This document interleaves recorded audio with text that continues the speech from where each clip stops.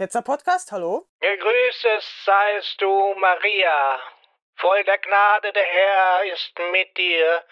Du bist gebenedeit unter den Frauen und gebenedeit ist die Frucht deines Leibes, Jesus. Heilige Maria, Mutter Gottes, bitte für uns Sünder jetzt und in der Stunde unseres Todes.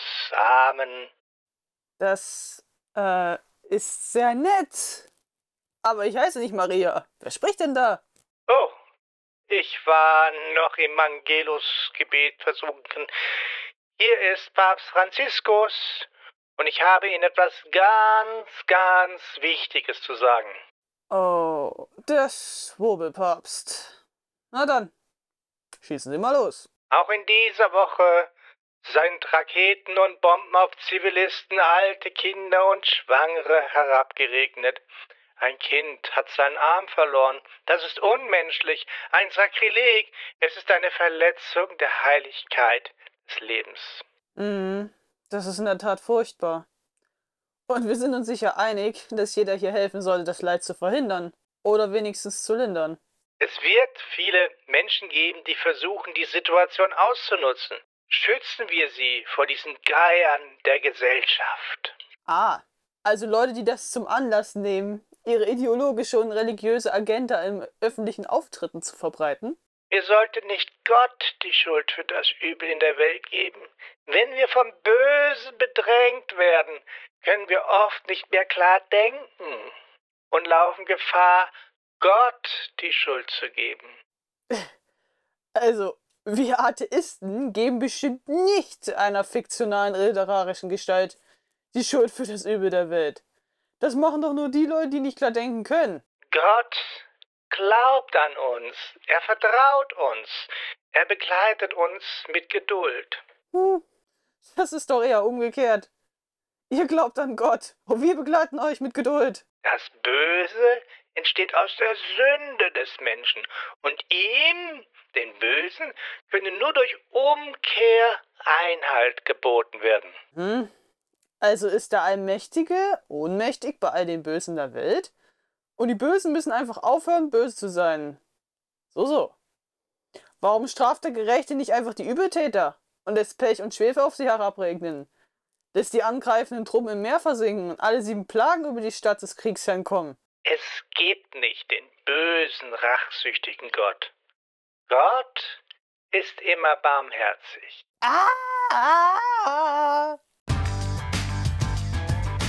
Dieses Mal beim Ketzer Podcast. Herzlich willkommen zu Ketzer 2.0, dem Podcast für gottlose Gedanken zum Leben. Mein Name ist Ketzerlehrling Jörn und ich begrüße Christian, Viktor, Iska und mich selbst. Hallo. Hallo. Hi. Hallo. Unsere Themen heute. Franziskus belehrt uns, es gibt keinen bösen, rachsüchtigen Gott. Dann von Christian ein Filmstunt mit dem Film Sausage Party. Dann von Viktor und Iska, die gute Kirche ist eine Illusion. Die Abrechnung der Ordensfrau Doris Reisinger. Jo, das war's. Moment. Jo ist heute die Gottheit der Sendung. Näheres erklärt uns Christian. Ja, das sind eine Menge Themen, das wir nicht schaffen. Das bringen wir dann einfach das nächste Mal. Kommen wir jetzt zuerst mal zur Besprechung des dummen Anrufs. Dieses Mal beim Ketzer Podcast. Hallo liebe Zuhörerinnen, liebe Zuhörer. Jahwe, der Gott der Christen, ist ein eifersüchtiger Gott. Ein Eiferer ist er. Denn er, der Herr, dein Gott, ist ein eifernder Gott, der die Missetat der Väter heimsucht bis ins 3. und 4. Glied an den Kindern derer, die ihn hassen. So steht es im 2. Buch Mose, Kapitel 20. Und hüte dich, einen Bund zu schließen mit Andersgläubigen oder Atheisten. Ihre Altäre sollst du umstürzen und ihre Steinmale zerbrechen und ihre heiligen Pfähle umhauen. Denn der Herr heißt ein Eiferer, ein eifernder Gott ist er. So steht es im 2. Buch Mose, Kapitel 34. Der Herr wird dich schlagen mit Auszehrung, Entzündung, Fieber, Wundbrand, Dürre, Getreidebrand und Getreiderost, bis du umkommst. Der Herr wird dich schlagen mit ägyptischem Geschwür, Beulen, Krätze und Ausschlag, dass du nicht geheilt werden kannst. Der Herr wird dich schlagen mit bösen Geschwüren an den Knien und Wagen, dass du nicht geheilt werden kannst von den Fußsohlen bis zum Scheitel. Der Herr wird dich schlagen mit Wahnsinn, Blindheit und Verwirrung des Geistes. Und du kannst damit nirgends mehr arbeiten, außer an der Freiburger Fakultät für Informatik. Und diese Flüche werden Zeichen und Wunder sein an dir und an deinen Nachkommen immer da, weil du dem Herrn, deinem Gott, nicht gedient hast mit Freude und Lust deines Herzens. So steht es im 5. Buch Mose, Kapitel 28. Und man denkt sich, das ist aber ein ganz schön dummer Text, aber immerhin erreicht er sein Ziel, dass Gott rachsüchtig und nachtragend und böse ist und dass er ohne Erbarmen zuschlägt. Das dürfte damit auch der größte Dummkopf kapieren, außer Papst Franziskus natürlich. Er behauptete vor ein paar Tagen, dass Gott niemals rachsüchtig und niemals böse werde, ja, dass er es nicht mal könne. Und gleichzeitig wissen wir Atheisten natürlich, dass die Bösartigkeit von Jahwe schwarz auf weiß in der Bibel steht, an vielen Stellen, sowohl im Alten als auch im Neuen Testament. Und warum sollten die Christen sonst Angst haben vor Hölle und Fegefeuer? Es ist ja Gott, der sie hinabstößt. In diesem Beitrag werden wir also die Predigt von Franziskus in den wichtigsten Passagen anhören und wir werden bewerten, wie plausibel sie ist. Am Mikrofon ist Ketzerlehrling Göran und an meiner Seite sind Iska, Viktor und Christian. Hallo. Hallo. Hi. Hallo. Hallo. Hallo. Ja, hallo. Hallo. Hallo, Iska. Hi. Hallo. Ja, hallo. Hallo. Hallo. Hallo. Hallo, Viktor. Hi. Hallo. Ja. Also, wir steigen gleich ein in die Predigt von Franziskus. Es geht erstmal darum, ob Gott die Menschen straft oder gar tötet, also ob er selber Leid in die Welt hineinträgt. Ist Gott etwa schuld dran, dass es Leid gibt? Ja, und das bringt uns also zum ersten Zitat von Franziskus und er sagt Folgendes. Zitat. Im heutigen Tagesevangelium kommentiert Jesus zunächst einige aktuelle Ereignisse seiner Zeit. Die Erinnerung an die 18 Menschen, die beim Einsturz eines Turms erschlagen worden waren, war noch frisch. Und nun wird ihm berichtet, dass Pilatus einige Galiläer töten ließ. Das wirft eine Frage auf, die diese tragische Nachrichten zu begleiten scheint.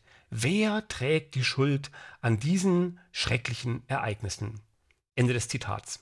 Also, Franziskus spricht hier von 2 Unglücken, einmal vom Einsturz eines Turms und einmal von der Ermordung durch Pilatus. Und hören wir uns ganz kurz die betreffende Bibelstelle an, ist nur ein Satz. Und die Frage wird dann gleich sein, auch an die Ketzer, wer ist denn jetzt schuld am Tode der Menschen in diesem Beispiel? Ne? Also wer ist der Täter? Und die Bibel sagt Folgendes, Zitat aus der Bibel.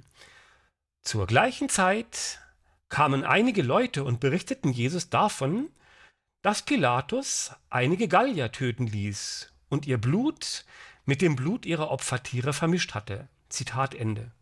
Ja, da frage ich mal ganz dumm an die Ketzer, wer ist jetzt hier, wer ist schuld, wer ist der Täter? Pilatus? Für mich klingt's auch. Pilatus, würde ich sagen. Ja, das ist ganz eindeutig, ne? Ja, Aber eigentlich schon. Ne? Es ist ja völlig eindeutig, ganz einfach, ne? Aber Franziskus kann sich natürlich mit dieser offensichtlichen Antwort nicht zufrieden geben. Und das kann er auch nicht, wenn er an einen allgütigen und allmächtigen Gott glaubt. Und deswegen predigt er gleich weiter und sagt Folgendes. Also Zitat Franziskus. Waren die Betroffenen vielleicht schuldiger als andere? Hat Gott sie bestraft? Diese Frage kennen wir heute nur allzu gut. Wenn wir von schrecklichen Verbrechen hören, uns angesichts des Bösen machtlos fühlen, fragen wir uns ja oft, ist das vielleicht eine Strafe Gottes? Schickt er einen Krieg oder eine Pandemie, um uns für unsere Sünden zu bestrafen? Warum schreitet der Herr nicht ein? Zitat Ende. Ja, also, warum schreitet der Herr nicht ein? Und achten wir mal während des gesamten Beitrags darauf, ob er diese Frage je beantworten wird.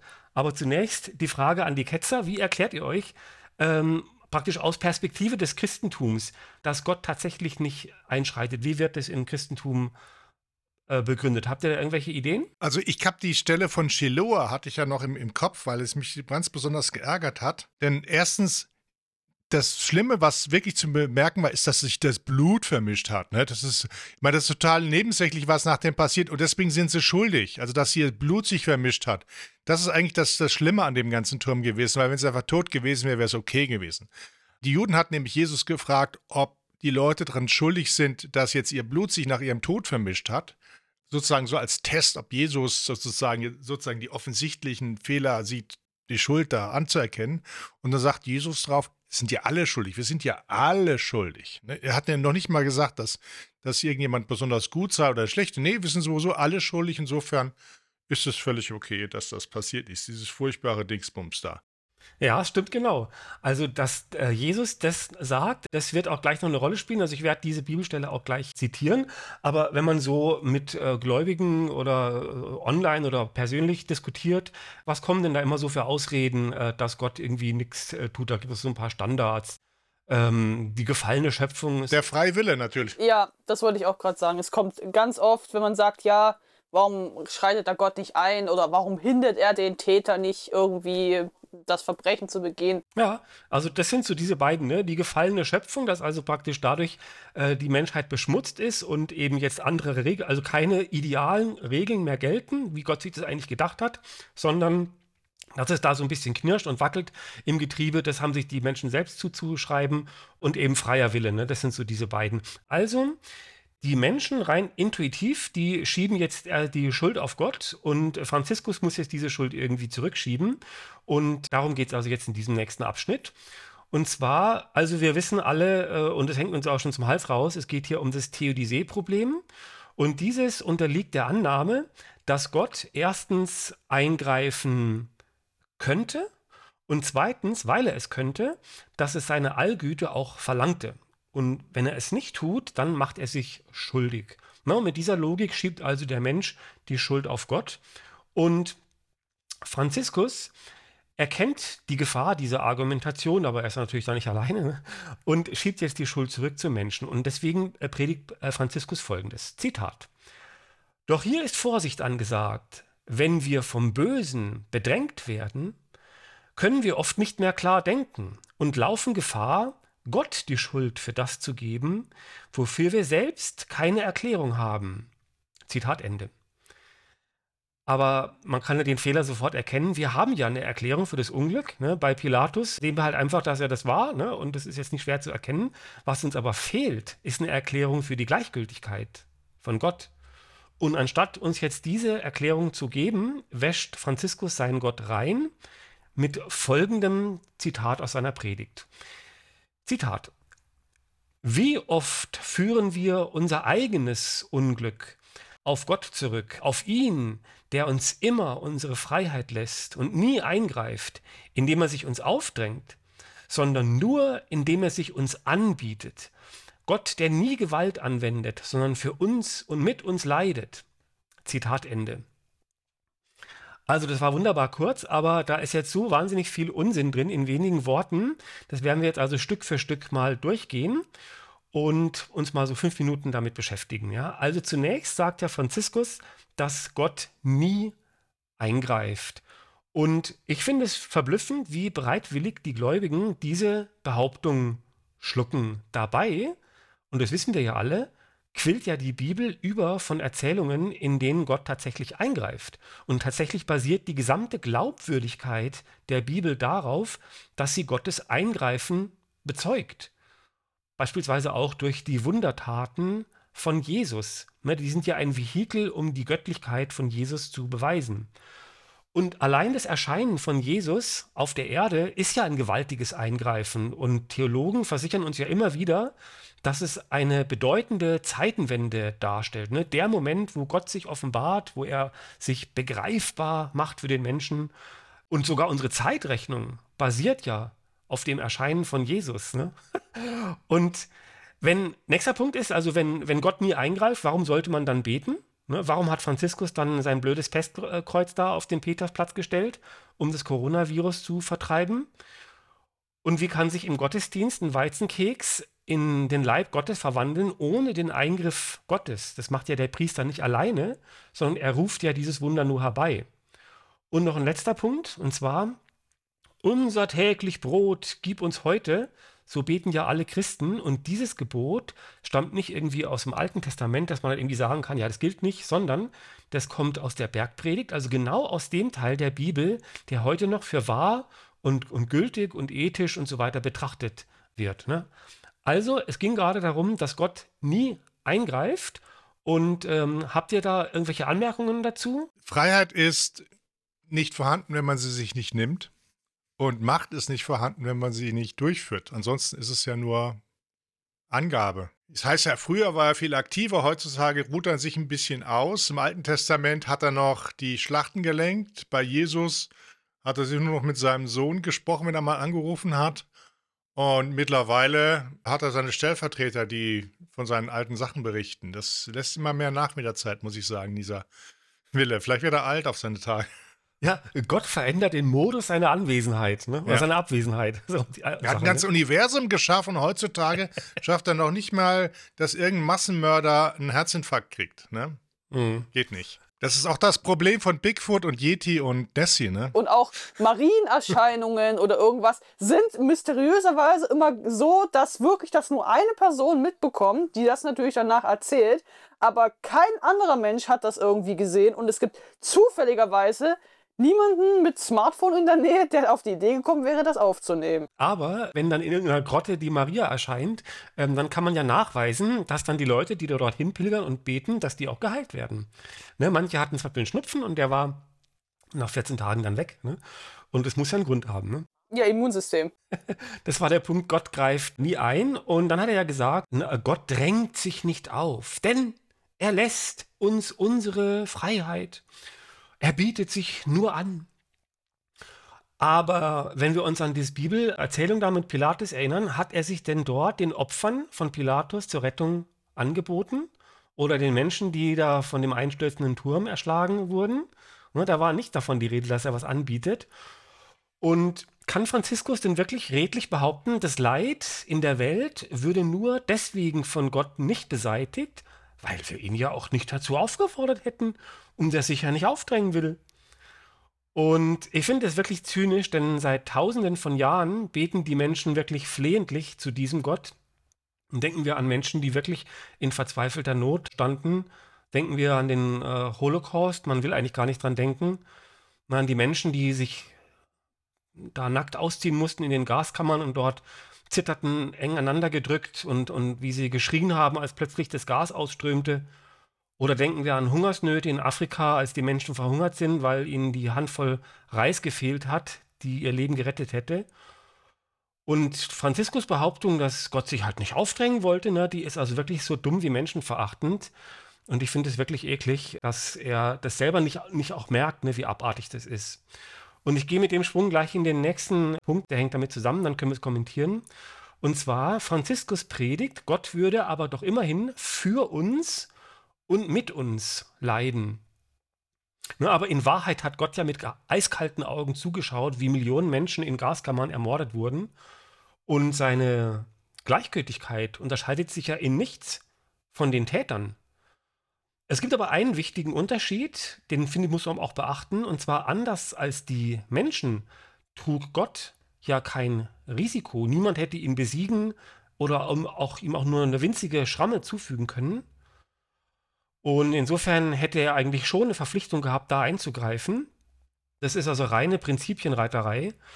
Und eine Frage hätte ich noch, und zwar, worin besteht jetzt dieses angebliche Mitleiden? Oder für uns leiden? Also für uns, da muss ja irgendwas bei uns ankommen oder sich irgendwie für uns auswirken. Ne? Und kann Gott denn überhaupt leiden? Der Katechismus sagt ja, er ist ewig und unveränderlich. Ne? Also frage ich mich irgendwie, was nützt es und wie kommt es irgendwie bei uns an? Ne? Also die beiden Punkte waren, Gott drängt sich nicht auf und leidet mit für uns. Ne? Ihr könnt es gerne kommentieren. Also normalerweise Mitleid ist ja auch so ein Begriff im Alltag, der jetzt nicht so den besten Ruf hat. Aber normalerweise, also ich stelle mir jetzt persönlich vor, unter Mitleid auch eine Mitgefühl ausdrücken, aber auch eine Präsenz zeigen. Zum Beispiel, man hat jetzt einen kranken Angehörigen, der vielleicht auch schlimme Schmerzen hat oder irgendwas, denen es sehr schlecht geht. Das ist ja dann, dass man Empathie zeigt, indem man zum Beispiel denjenigen gut zuredet, man nimmt die Hand, man nimmt ihn vielleicht mal den Arm. Solche Sachen. Also so ganz normales, soziales, menschliches Miteinander ist ja, dass man Anteil nimmt an dem Schmerz zum Beispiel eines Angehörigen, eines Freundes oder was auch immer. Das ist doch ein Mitgefühl zeigen, eine Empathie zeigen. So funktioniert das. Also da ist man aber halt auch da. Aber Iska, wenn jetzt zum Beispiel ein Milliardär, Jeff Bezos, wenn der nach Afrika gehen würde und ein paar völlig abgemagerte Kinder besuchen würde und der würde ihnen jetzt mitleidvoll die Hand halten, würden wir das für ethisch halten oder für unethisch? Nein, von dem allmächtigen Wesen muss ich sagen, also dafür, dass dieser Gott ja angeblich so allmächtig und allgütig ist der erstaunlich passiv und erstaunlich gleichgültig. Den neurologischen Aspekt des Mitleids, Mitgefühls und der Empathie hat man ja mittlerweile verstanden. Es gibt die sogenannten Spiegelneuronen, die dafür sorgen, dass man praktisch genau dieselben Schmerzen empfindet wie ein Gegenüber. Das kann jeder in einem Erste-Hilfe-Kurs mal durchführen, wenn er die Aufgabe hat, ein Bild anzuschauen, wo ein Nagel irgendwo ein Kopf drin steckt und man einen Verband außenrum machen muss. Oder wenn da irgendeiner ist, der so einen offenen Bruch hat auf dem Bild vom Erste-Hilfe-Kurs, dann kann man sofort herausfinden, wer Psychopath ist und wer nicht, weil Psychopathen ja das nicht haben. Das ist einfach bei denen schlechter oder wenig vorhanden. Nun, der göttliche Psychopath zeichnet sich, wie Iska schon bemerkt hat, durch Untätigkeit aus. Aber in seiner Ewigkeit könnte er eigentlich auch nicht mitleiden, weil er unveränderlich ist. Denn man kann immer nicht beides haben. Man kann nicht auf der einen Seite quasi unveränderlich sein, auf der anderen Seite nicht mitleiden und sich nicht verändern dadurch. Denn jede Gefühlsregung ist eine Veränderung. Es ist ein Automat, der quasi dann in einen anderen Zustand übergeht. Man kann eigentlich sich immer nur sagen, dass dieser Gott immer so aussieht, wie genau ein fiktionales Wesen halt gestaltet werden muss, das völlig unfähig ist, aber dem man trotzdem noch alle tollen Sachen zuschreiben möchte. Das ist das Einzige, was man hier attestieren kann. Ja, man will das eine haben, das andere nicht lassen. Ne? Das ist ein bisschen so ein Dilemma. Ich höre dieses Argument relativ häufig, dass dadurch, dass Gott Mensch wurde, und man fragt sich dann immer, ja, war er denn wirklich Mensch? Weil jemand, der Wunder vollbringen kann und göttlich ist, der ist ja dann nicht wirklich ein Mensch. Ne? Aber die Christen bestehen darauf, er war wahrer Mensch, also ohne was wegzunehmen und ohne was hinzuzufügen, war er wirklich Mensch. Und deswegen konnte er auch leiden wie ein Mensch. Und Wunder machen und über Wasser laufen. Wie jeder Mensch. Das Leid von Jesus am Kreuz war also nicht, dass man so sagen kann, ja gut, er hat ja gar nicht gelitten, weil er war ja Gott und er wusste, es ist gleich vorbei und sowas, ne? Sondern er hat wirklich ehrlich gelitten wie ein Mensch und deswegen, und das ist ja praktisch die Pointe, deswegen weiß er auch, wie sich Leid anfühlt und deswegen kann er das verstehen, wenn Menschen leiden. Und das wird praktisch, so wird es verstanden mit Mitleid. Ne? Also er leidet dann nicht selber, dass er irgendwie einen flauen Magen bekommt, ne? Aber er weiß halt irgendwie, was los ist. Ne? Aber genau, also ob das jetzt besser ist, eine bessere Erklärung weiß ich auch nicht. Ich wollte es praktisch nur mal erklären, wie das die Christen normalerweise einem so erzählen, ne, Christian? Und das allwissende Wesen muss das durchleiden, wirklich selber, und konnte das nicht vorher wissen? Das ja. Guter Punkt, ja. Ja, hätte nur eine Simulation laufen lassen können. Ja.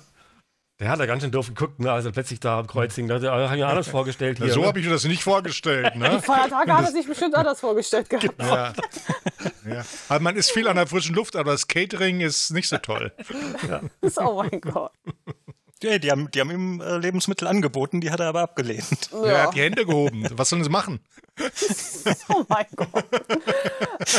Was ich eigentlich sagen wollte, was ich jetzt auch schon, also nicht von allen, aber von einigen Christen gehört habe, die das dann auch sagen. Also, ne, Jesus ist ja Mensch geworden und hat auch gelitten. Und ich habe auch schon einige Male gehört, ich weiß nicht, wie verbreitet diese Aussage ist, ich habe aber schon einige Male gehört, dass niemand so sehr gelitten hat wie Jesus am Kreuz. Und ich habe immer das Bedürfnis, in dem Moment diese Leute zu schütteln, ob sie eigentlich noch ganz Banane im Kopf sind. Weil wie kann man sowas sagen? Ich meine, gerade, was du vorhin als Beispiel gebracht hast, Menschen in der Gaskammer, die da jämmerlich zu Tode gekommen sind, obwohl sie nach Gottes allmächtiger Hilfe gefleht haben. Also wie kann man so empathielos sein, zu sagen, es hat niemand so sehr gelitten wie irgendein Lattensepp. Also klar, natürlich, gekreuzigt zu werden, ist natürlich wirklich tatsächlich eine wahnsinnig schmerzhafte Hinrichtungsmethode. Ne? Der Tod tritt erst nach mehreren Tagen ein, du verdurstest. Nicht bei Jesus. Ja, nicht bei Jesus, das ist ja was anderes. Der ist ja immer so. Der muss ja nicht so lange leiden wie andere. Der muss ja immer was Besonderes sein. Aber das zu sagen, als ob es sind auch wahnsinnig viele andere Menschen gekreuzigt worden. Das war ja damals tatsächlich auch eine Hinrichtungsmethode. Also die hat man ja jetzt nicht für ihn unbedingt erfunden. Ich kann mich auch daran erinnern, in meiner Kindheit und auch dann darüber hinaus, dass einem das immer so erzählt wurde, ne? Dass es also ein unvorstellbarer, bestialischer Tod war und entsprechend groß ist das Opfer. Man zuckt zusammen, wenn man denkt, man kriegt irgendwie einen Nagel irgendwo reingeschlagen, ne? Aber es kann ja genauso sein, dass sie ihn einfach mit ein paar Stricken da irgendwo festgebunden haben.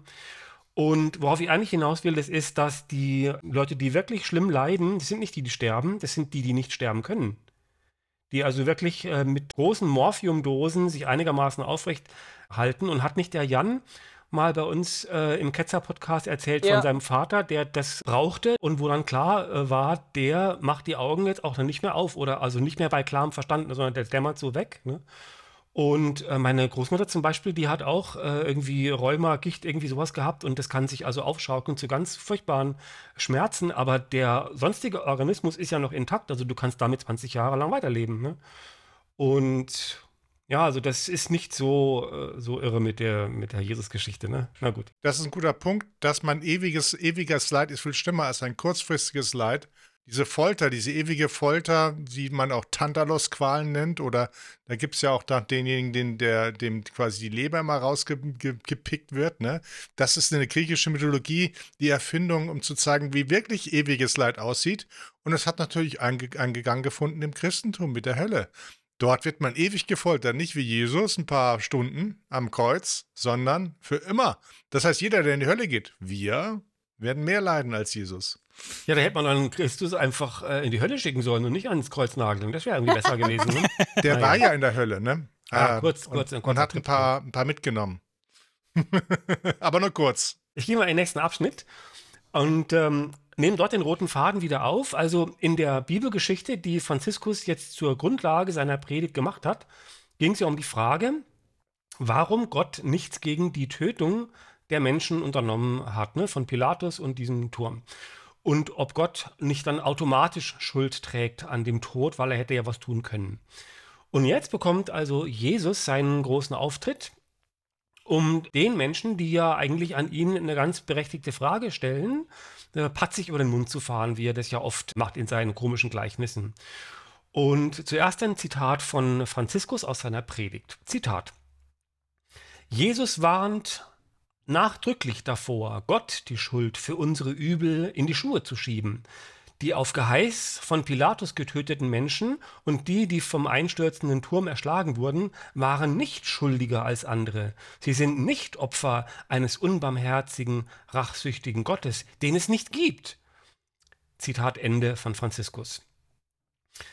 Man muss genau aufpassen, ne? Franziskus und die Bibelautoren, die formulieren das hier sehr geschickt, denn sorgfältig wird von ihnen die Frage umgangen, was denn geschähe, wenn die Menschen tatsächlich schuldiger als andere wären. Und die Antwort darauf gibt die Bibel. Ne, sie ist ja voll von Morden, die offenbar dadurch legitimiert werden, dass die Menschen sich schuldig gemacht haben gegen Gott. Aber selbst vom Mord an Sündern will Franziskus nichts wissen, sondern er sagt, Zitat von Franziskus: Das Böse kann niemals von Gott kommen, denn er handelt an uns nicht nach unseren Sünden. Und das ist ein Psalm, den er da zitiert, ne? Er handelt an uns nicht nach unseren Sünden. Und jetzt geht es weiter mit Franziskus, sondern nach seiner Barmherzigkeit. Das ist der Stil Gottes. Er kann uns gar nicht anders behandeln. Er behandelt uns immer mit Barmherzigkeit. Zitat Ende von Franziskus. Ja, also Franziskus behauptet, Gott richtet sich nicht nach unseren Sünden, sondern immer nur nach dem Maßstab seiner eigenen Barmherzigkeit. Und er sagt, es gilt immer.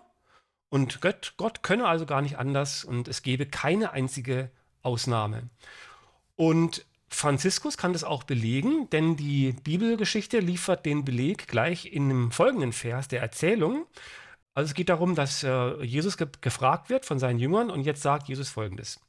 Zitat aus der Bibel. Jesus sprach: Meint ihr, dass diese Galiläer größere Sünder waren als alle anderen Galiläer, weil das mit ihnen geschehen ist? Nein, ich sage euch, vielmehr werdet ihr alle genauso umkommen, wenn ihr nicht umkehrt. Oder jene 18 Menschen, die beim Einsturz des Turms am Schiloach erschlagen wurden, meint ihr, dass sie größere Schuld auf sich geladen hatten als alle anderen Einwohner von Jerusalem? Nein, ich sage euch, vielmehr werdet ihr alle ebenso umkommen, wenn ihr nicht umkehrt. Zitat Ende. Die Geschichte findet ihr Lukas Kapitel 13. Also, anstatt zu versprechen, dass Gott niemandem schaden wird, was Herr Franziskus behauptet, droht Jesus hier damit, dass Gott alle Menschen vernichten wird, die sich ihm nicht unterwerfen. Ne? Aus niemand wurde alle. Ja, und wollen wir das vielleicht kurz kommentieren? Ja, es ist ja im Grunde die gleiche Aussage, ne? Also, dass erstmal jeder bestraft wird, es sei denn, du verhältst dich gut genug, ne? Hiermit, er handelt nach unserer Barmherzigkeit. Ne? Also wenn wir gut genug uns verhalten, dann werden wir von dieser Strafe herausgenommen. Und die Strafe ist aber so der Standardfall. Aber ersetzt mal das Wort Barmherzigkeit durch Allgüte, denn das wird ihm ja unterstellt. Ne? Und er sagt also, Gott richtet sich nicht aus nach unseren paar blöden Sünden, sondern er richtet sich immer aus nach seiner eigenen Allgüte. Ja, dann müsste er die Sünden vergeben. Ja, ich lese nochmal diesen Satz vor, ne, von Franziskus. Er sagt, er kann uns gar nicht anders behandeln. Er behandelt uns immer mit Barmherzigkeit. So wie in Sodom und Gomorra, ne? Ist es nicht offensichtlich Unsinn? Was ist in diesen Franziskus gefahren? Das weiß doch auch jeder der Zuhörer. Also er rappt da von seinem Fenstersims darunter, ne, wo er da immer diese wöchentlichen Reden da hält. Und unten steht der Platz mit ein paar tausend Leuten. Das weiß doch jeder, dass das nicht stimmt. Also ich sehe das nicht so, dass die nicht gestraft werden sind, sondern Jesus macht ja immer eine groteske Überhöhung. Das sind sozusagen seine Gleichnisse sind immer eine Pointe ins Absurde. Und das ist quasi das, was die christliche Botschaft aufmacht. Und die Botschaft ist eben nicht, er hat sie bestraft, sondern er hat bestraft alle. Wir sind alle bestraft. Das ist sozusagen die absurde Pointe. Und wo man die Leute dann sagen, oh, was soll das jetzt für ein Quatsch? So dieses Doubling Down, das Doppelbullshits, das dann sofort dann in Weisheit umschlägt. So wie wenn man etwas ganz Heißes auf die Haut tut, dann fühlt es sich kalt an. Genauso ein Übersteuern ist das, was hier passiert im Bildschüttometer, sodass man quasi anfängt, nach dem Motto, oh, da muss ja was ganz Tolles dahinter sein. Aber es bleibt Schwachsinn, nur halt noch mehr davon. Ist wohl wahr, ja. Mir sind ein paar Sachen aufgefallen, also man kann ja da viele Kleinigkeiten irgendwie rausziehen, ja. Dass da alle jetzt gestorben sind, bei Pilatus oder auch bei dem Turm, müsste doch eigentlich bedeuten, dass keiner von denen gläubig war. Denn die Gläubigen, die umgekehrt sind, die müssten doch dann eigentlich Gottes Schutz haben. Aber jetzt sehen wir doch, dass viele Leute, die umgekehrt waren und Gottes Schutz haben sollten, zu allen Zeiten, dass die ja auch von Gott keine Hilfe bekommen haben. Also das ist doch zur Zeit, wo Jesus da sprach, nicht als unwahr zu erkennen. Da können sich ja sagen, ja, die waren vielleicht alle nicht umgekehrt, ne? Aber heute wissen wir doch, dass das falsch ist. Ja, grundsätzlich kommt das ja erstmal aus der Erbsünde, ne? Dass wir ja erstmal alle schuldig sind, ne? Auch wenn es nicht nach irgendeiner vernünftigen Definition von Schuld so ist, dass man irgendwie Schuld erben kann. Aber ich finde das sehr gut, dass Franziskus schon mal auf halbem Weg ist, Atheist zu werden, wenn er sagt, den unbarmherzigen, rachsüchtigen Gott gibt es nicht. Er ist so nah daran, es zu verstehen. So nah. Ja, genau. Und das steht ja in der Bibel, dass Jahwe rachsüchtig und unbarmherzig ist. Also sagt er jetzt quasi, Gott gibt es nicht. Ja, gut erkannt, ja.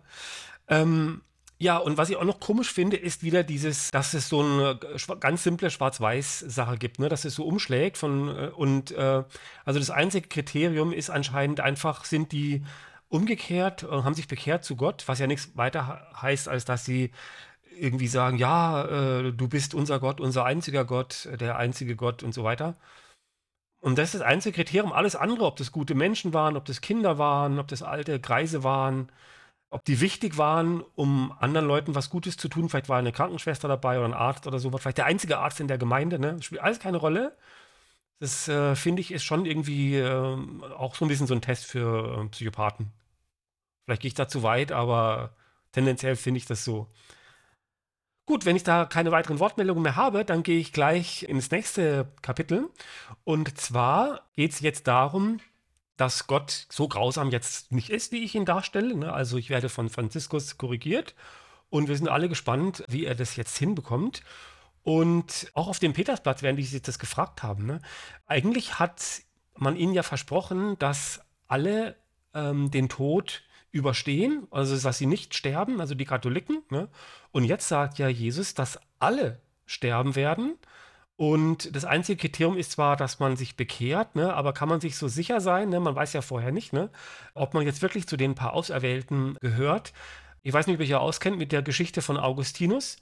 Der hat ja das Christentum insofern in große Not gestürzt, als dass er ja haarscharf geschlossen hat, dass, anders als man früher dachte, nicht alle Christen automatisch errettet sind, sondern selbst von den Christen nur ganz wenige. Und das haben diese Leute da auf dem Petersplatz vielleicht irgendwie im Ohr, und die fragen sich jetzt ja, das sind ja keine guten Aussichten. Und deswegen ruft er jetzt also ruft Franziskus den Menschen jetzt Folgendes darunter, ne? Und er sagt, Zitat: Jesus aber weiß, dass Umkehr nicht leicht ist, und er will uns dabei helfen. Und so ermutigt er uns mit einem Gleichnis, das von der Geduld erzählt, die Gott mit uns hat. Jesus zeigt uns das tröstliche Bild des Feigenbaums auf, der einfach keine Früchte tragen will, aber trotzdem nicht umgehauen wird. Man gibt ihm mehr Zeit, noch eine Chance. Mir gefällt es zu denken, dass das ein schöner Name für Gott wäre, der Gott der zweiten Chance. Er gibt uns immer noch eine zweite Chance, immer. So ist seine Barmherzigkeit. Genau das ist es, was der Herr mit uns tut. Er schließt uns nicht von seiner Liebe aus, er lässt sich nicht entmutigen, er wird nicht müde, sein Vertrauen in uns mit Zärtlichkeit wiederherzustellen. Zitat Ende von Franziskus.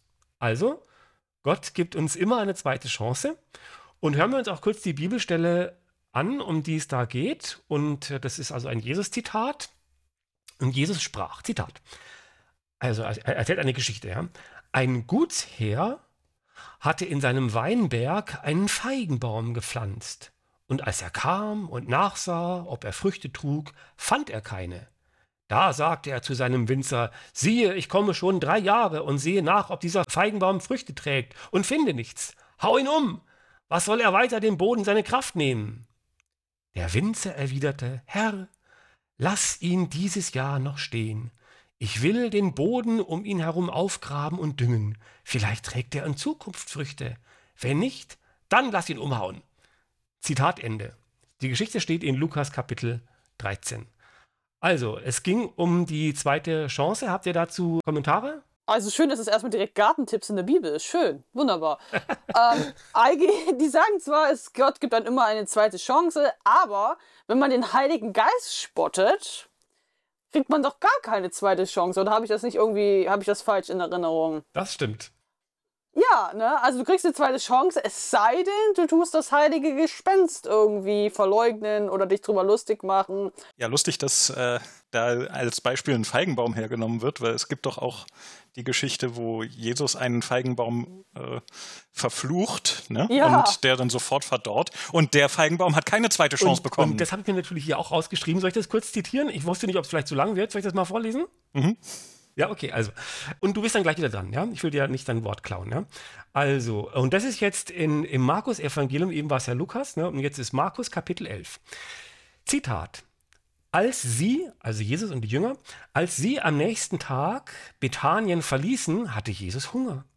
Da sah er von weitem einen Feigenbaum mit Blättern und ging hin, um nach Früchten zu suchen. Aber er fand nichts als Blätter, denn es war nicht die Zeit der Feigenernte. Da sagte Jesus zum Feigenbaum, in Ewigkeit soll niemand mehr eine Frucht von dir essen. Und seine Jünger hörten es. Als sie am nächsten Morgen am Feigenbaum vorbeikamen, sahen sie, dass er bis zu den Wurzeln verdorrt war. Da erinnerte sich Petrus und sagte zu Jesus, Rabbi, sieh doch, der Feigenbaum, den du verflucht hast, er ist verdorrt.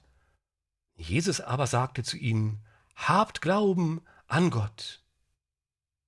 Zitat Ende. Also immer, wenn man denkt, jetzt käme noch eine Pointe, dann ist praktisch immer Ende dieser Gleichnisse. So wie bei der Salzsäule, da ist vielleicht irgendwo ein kaputter Feigenbaum und vielleicht hat auch irgendjemand mal was über den gesagt und der ist dann kaputt und dann war die Geschichte so bemerkenswert, dass sie aus dem Kontext rausgewachsen worden ist und jetzt hier irgendwo dann bei den untergetaucht ist. Also ich glaube, das ist so ein typischer Fall, wo man einfach nicht mehr versteht, was sie gedacht haben dabei. Und deswegen wie ein Fremdkörper da drin rumsitzt. Richard Carrier mutmaßt, aber die Idee hat nicht er erfunden, sondern von anderen übernommen, dass es darum geht, dass die Zeit des jüdischen Tempelkultes, dass die vorbei ist und dass der ersetzt werden soll durch einen anderen, also praktisch der Opferkult wird abgeschafft durch ein anderes Opfer, und zwar ein einziges endgültiges Opfer, und das ist Jesus. Und dadurch ist also diese Zeit dieser ganzen Priester und so weiter abgelaufen, und die stehen also jetzt für diesen Feigenbaum. Aber es ist nur so eine Theorie. Ne? Aber ich will da nicht, dass wir da jetzt zu sehr vom Pfad abkommen. Es geht also um die zweite Chance. Und ich frage mich, ja, das klingt so nett, ne? Aber warum eigentlich eine zweite Chance? Warum darf ich ihn nicht einfach ignorieren und sage, ja, ich habe das hier zur Kenntnis genommen, habe die Bibel gelesen, aber du, lass mal, nicht für mich. Ich finde es doof, ne? Und woher hat Gott jetzt das Recht, überhaupt Chancen zu vergeben und Urteile zu fällen oder zu bestimmen, ob es jetzt 3 oder 4 Chancen gibt, ne? Das wirkt so barmherzig und so väterlich und so gütig und so tolerant, aber eigentlich ist es ja übelste Mafia-Denke. Ne? Wir lassen dich noch einmal davonkommen, aber beim nächsten Mal hauen wir dich in Stücke. Und wenn man es mal logisch durchdenkt, eine Religion kann sich ja gar nicht ausbreiten. Wenn der erste Kontakt sofort tödlich verläuft, ne? Hier, an wen glaubst du? Ja, natürlich an Wotan. Ne? Dann muss man den Leuten ja erstmal sagen, nein, in Zukunft ist die Antwort eine andere. Ne? Es ist ja gar nicht anders möglich, als eine zweite Chance zu gewähren. Ne? Das nur nebenbei. Dann würde ich sagen, gehen wir mal zum Schluss, und ihr könnt euch schon mal ein Schlussfazit überlegen zu dieser ganzen Idee und zu dieser ganzen Predigt. Und bevor ihr das letzte Urteil sprecht, möchte ich das Schlusswort von Franziskus hier zitieren. Und zwar, er sagt folgendes, Zitat: Brüder und Schwestern, Gott glaubt an uns. Er vertraut uns und begleitet uns mit Geduld. Die Geduld, die Gott mit uns hat. Er lässt sich nicht entmutigen, sondern er setzt immer wieder Hoffnung in uns. Gott ist ein Vater und er schaut auf dich wie ein Vater. Und wie jeder gute Vater sieht er nicht die Ergebnisse, die du noch nicht erreicht hast, sondern die Früchte, die du noch tragen kannst. Er zählt nicht deine Fehler, sondern sieht das Potenzial, das in dir steckt. Er hält sich nicht bei deiner Vergangenheit auf, sondern setzt zuversichtlich auf deine Zukunft. Denn Gott ist uns nahe. Er ist uns nahe. Vergessen wir nicht den Stil Gottes. Nähe. Er ist uns nahe. Mit Barmherzigkeit und Zärtlichkeit. Und so begleitet uns Gott nah, barmherzig und zärtlich. Aber diese ununterbrochene Entrückung lehnen wir ab! Ja, und die Frage, die man sofort stellen muss, ne, ist das ein Fall für einen Psychologen? Aber ich wollte mein Fazit euch überlassen, ja, Christian? Das erste ist Projektion. Wie ich schon im Witzanruf angedeutet habe als Autor, er projiziert jetzt das, was Gläubige machen sollten, nämlich an Gott zu glauben, auf einen Gott, der glaubt jetzt zurück. Und das andere ist die Ökumene des Kesmanismus, wie ich ihn mal nennen möchte, dass der katholische strafende Gott, der sehr gut geeignet hat, um in Kinderheimen ein eisernes Regiment durchzuführen, jetzt zu einem Wischiwaschi-nahen Streichelgott geworden ist, der einem auf die Schulter kommt und sagt, du machst das schon richtig, das ist schon alles gut, was du machst hier. Und es ist alles super, mach weiter so. Es sei denn, du bist ein Feigenbaum. Dann nicht. Da wird halt verzweifelt versucht, irgendwas hin und her zu deuten, damit es passt, aber es passt halt nun mal einfach nicht. Gerade diese letzten Zitate, die du jetzt gebracht hast, das ist so wie diese furchtbar weichgespülte Musik, die man im Fahrstuhl manchmal hat oder irgendwie, wenn man sie lang genug hört, man hat irgendwie das Gefühl, das Gehirn wird zum Marshmallow irgendwie. Man will sich doch wohlfühlen und trotzdem, wenn man darüber nachdenkt und ein bisschen wirklich Gehirnschmalz dafür verwendet, merkt man eigentlich, dass man den Gehirnschmalz dafür verschwendet hat, weil es passt trotzdem nicht. Liebe Zuhörerinnen und Zuhörer, wir haben diesen Podcast wieder in mehrere Segmente aufgeteilt. Schaltet deshalb auch beim nächsten Mal wieder ein, wenn es heißt Ketzer 2.0 – Gottlose Gedanken zum Leben.